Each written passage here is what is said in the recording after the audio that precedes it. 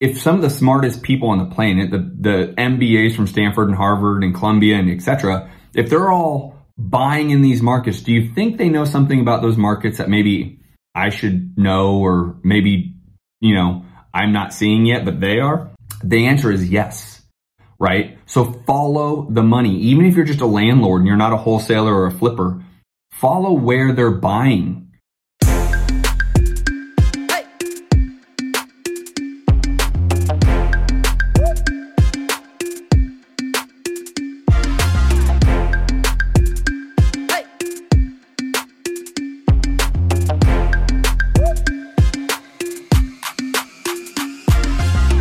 Yo, what is up? What is up? Welcome back to the Science of Flipping podcast. I'm your host, Justin Colby. Today, I'm going to give you 5 strong tips for all real estate investors to think through when you're investing in real estate. Now, this goes for wholesalers, fix and flippers, and landlords who are doing long-term and short-term Airbnb type rentals. So I want you guys to pay attention. Make sure you're watching this right here on YouTube. And if you are watching on YouTube, make sure you click that like button. The YouTube gods tend to favor videos that have a lot of likes. So make sure you're smashing that like button. I'd greatly appreciate it. So I want to jump into these 5 strong tips that I use in my business that I want to impress upon you for all strategies. Again, wholesaling, flipping, buying, and holding. First, I personally will stay in markets that have a price point under 30% of the median. Now, as I do this recording, the median is roughly around $350,000. So if you just do the math, you want to be around $200,000 as far as a market. Now, you want to know why. Why is this really going to be important? And you're also going to want to know, can you do that in surrounding tertiary markets to your main market? So let's talk about those two, right? So first of all, the reason why I want to do that is because as someone who wholesales and fix and flips and buys and holds, I want to be able to have all those exit strategies, right? So I want to be able to hold it in a good portfolio play. I want to be able to flip it. I also want to be able to wholesale it if just the numbers don't work for me. So that market, again, that 200,000 or less, by the way, price point is really going to be good for all those exit strategies. If you ever listened to me before, you know I'm a firm believer of if you can, really become an expert at the exit strategy, it's going to make you a better expert at the acquisition strategy because you know your exits. So now that doesn't mean we don't do deals that are $300,000, $400,000, $500,000, $600,000. I'm not saying that. What I'm saying is when you're targeting a market, really look into what type of market and exit strategy you're going to have. I also have clients who are really good in the luxury space, but I'm trying to talk to the masses of real estate investors there, right? Because if you can actually build into this type of marketplace, you're just going to have more opportunity, right? You're still going to come across the $300,000, $400,000, $500,000, $600,000, $800,000 properties.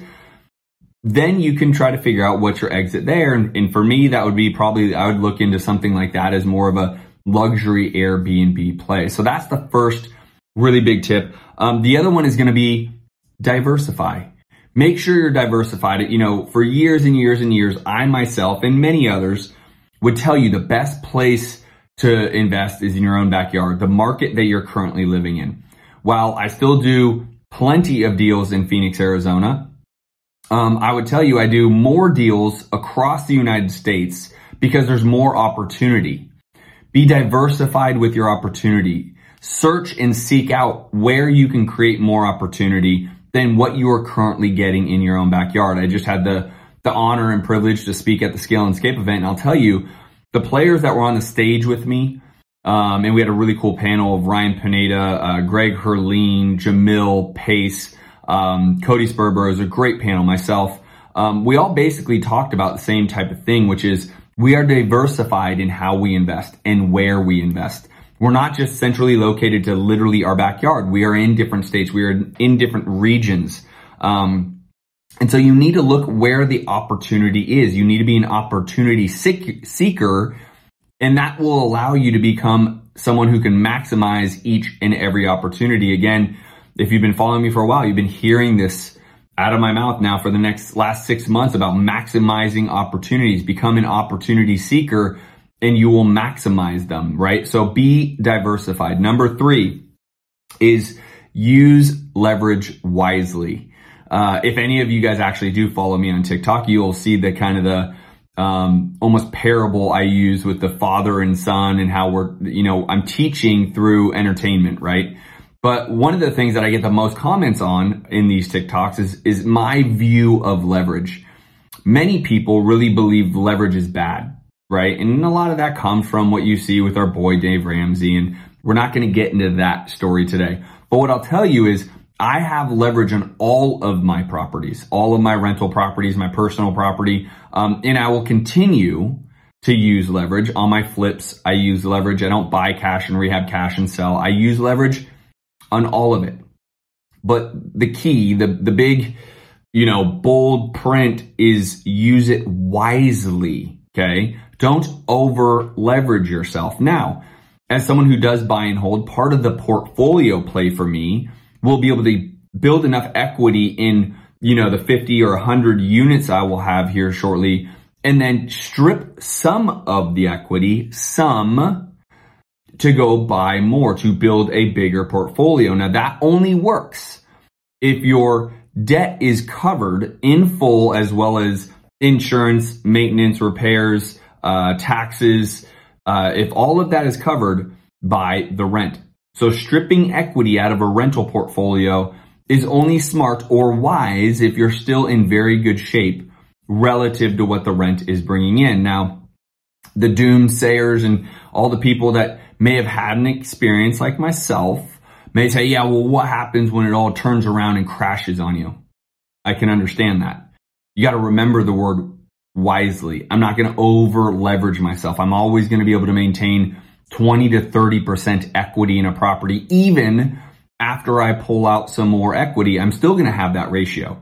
So it's about doing it wisely, not over leveraging yourself, and finding the right lender, right? My lender is incredible. She has really helped be able to help us leverage at maximum value versus loan, which gives me a safety point where I'm always 20% at least of equity. So if the market rolls back at 20%, I still have great rentals. I still have great, income coming in because her loan is a 30-year loan anyways. It's all about having the right relationships, the right lenders that understand what you're trying to achieve, right? So use leverage wisely, but use leverage. The third will be, or fourth is going to be follow the money. That's my favorite, saying, tip, trick, if you will, right now. I am heavily in the markets where the money is. And what does that mean, Justin? Well, I do a lot of cold calling. If you guys are listening to this or watching this, and want to know who I use for cold calling, I'm happy to make a direct introduction. They're an incredible company. They're out of Mexico. They're bilingual. They're crushing it for me. So just leave me a comment somewhere saying, hey, would like to be introduced to your cold callers. And they have multiple plans, depending upon your marketing budget, but they're an incredible lead gen source for me. So I do a lot of cold calling, tens of thousands of calls a day. And so, I say that to say, I follow where the money is. Where are the hedge funds going? Where are the iBuyers buying? How can I leverage where my buyers or my exit strategy would be? If I'm a flipper, I want to know where these hedge funds are. If I'm a wholesaler, I want to know where these hedge funds are. Unless you're buying as a landlord, which, by the way, leverages me right back into diversifying. I want to buy rentals where the hedge funds are. Why? Because if some of the smartest people on the planet, the MBAs from Stanford and Harvard and Columbia and etc., if they're all buying in these markets, do you think they know something about those markets that maybe I should know, or maybe, I'm not seeing yet, but they are? The answer is yes, right? So follow the money. Even if you're just a landlord and you're not a wholesaler or a flipper, follow where they're buying and buy the properties there as well. And then, the best way to find those properties, because that's everyone's challenge right now, is for you to go. I love cold calling.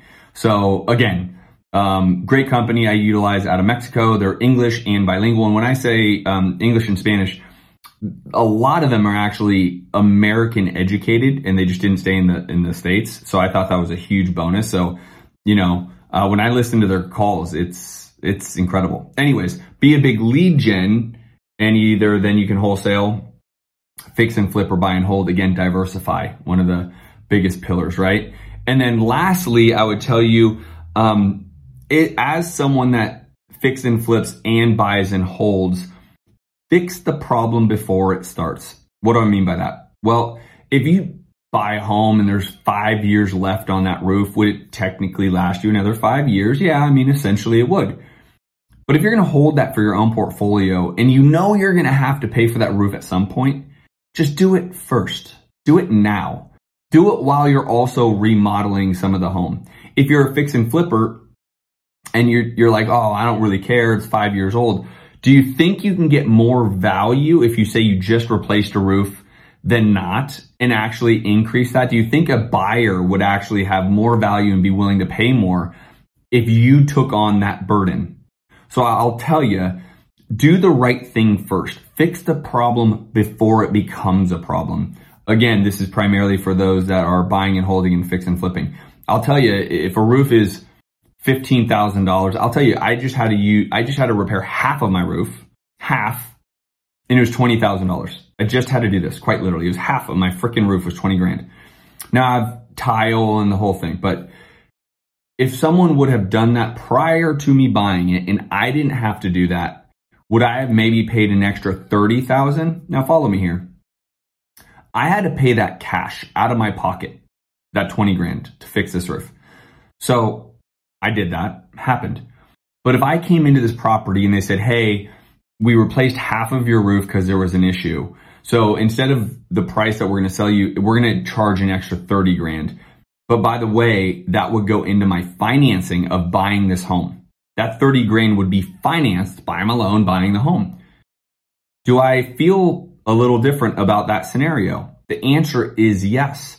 I would overpay because I would just be building it into the loan rather than having to come out cash, right? And so again, for those that, maybe are trying to shortchange it and do quick work and think different, right? Think about the end use of this property and realize that you're going to be able to charge more if you repair it as a flipper, or realize if you're keeping it, just do it now.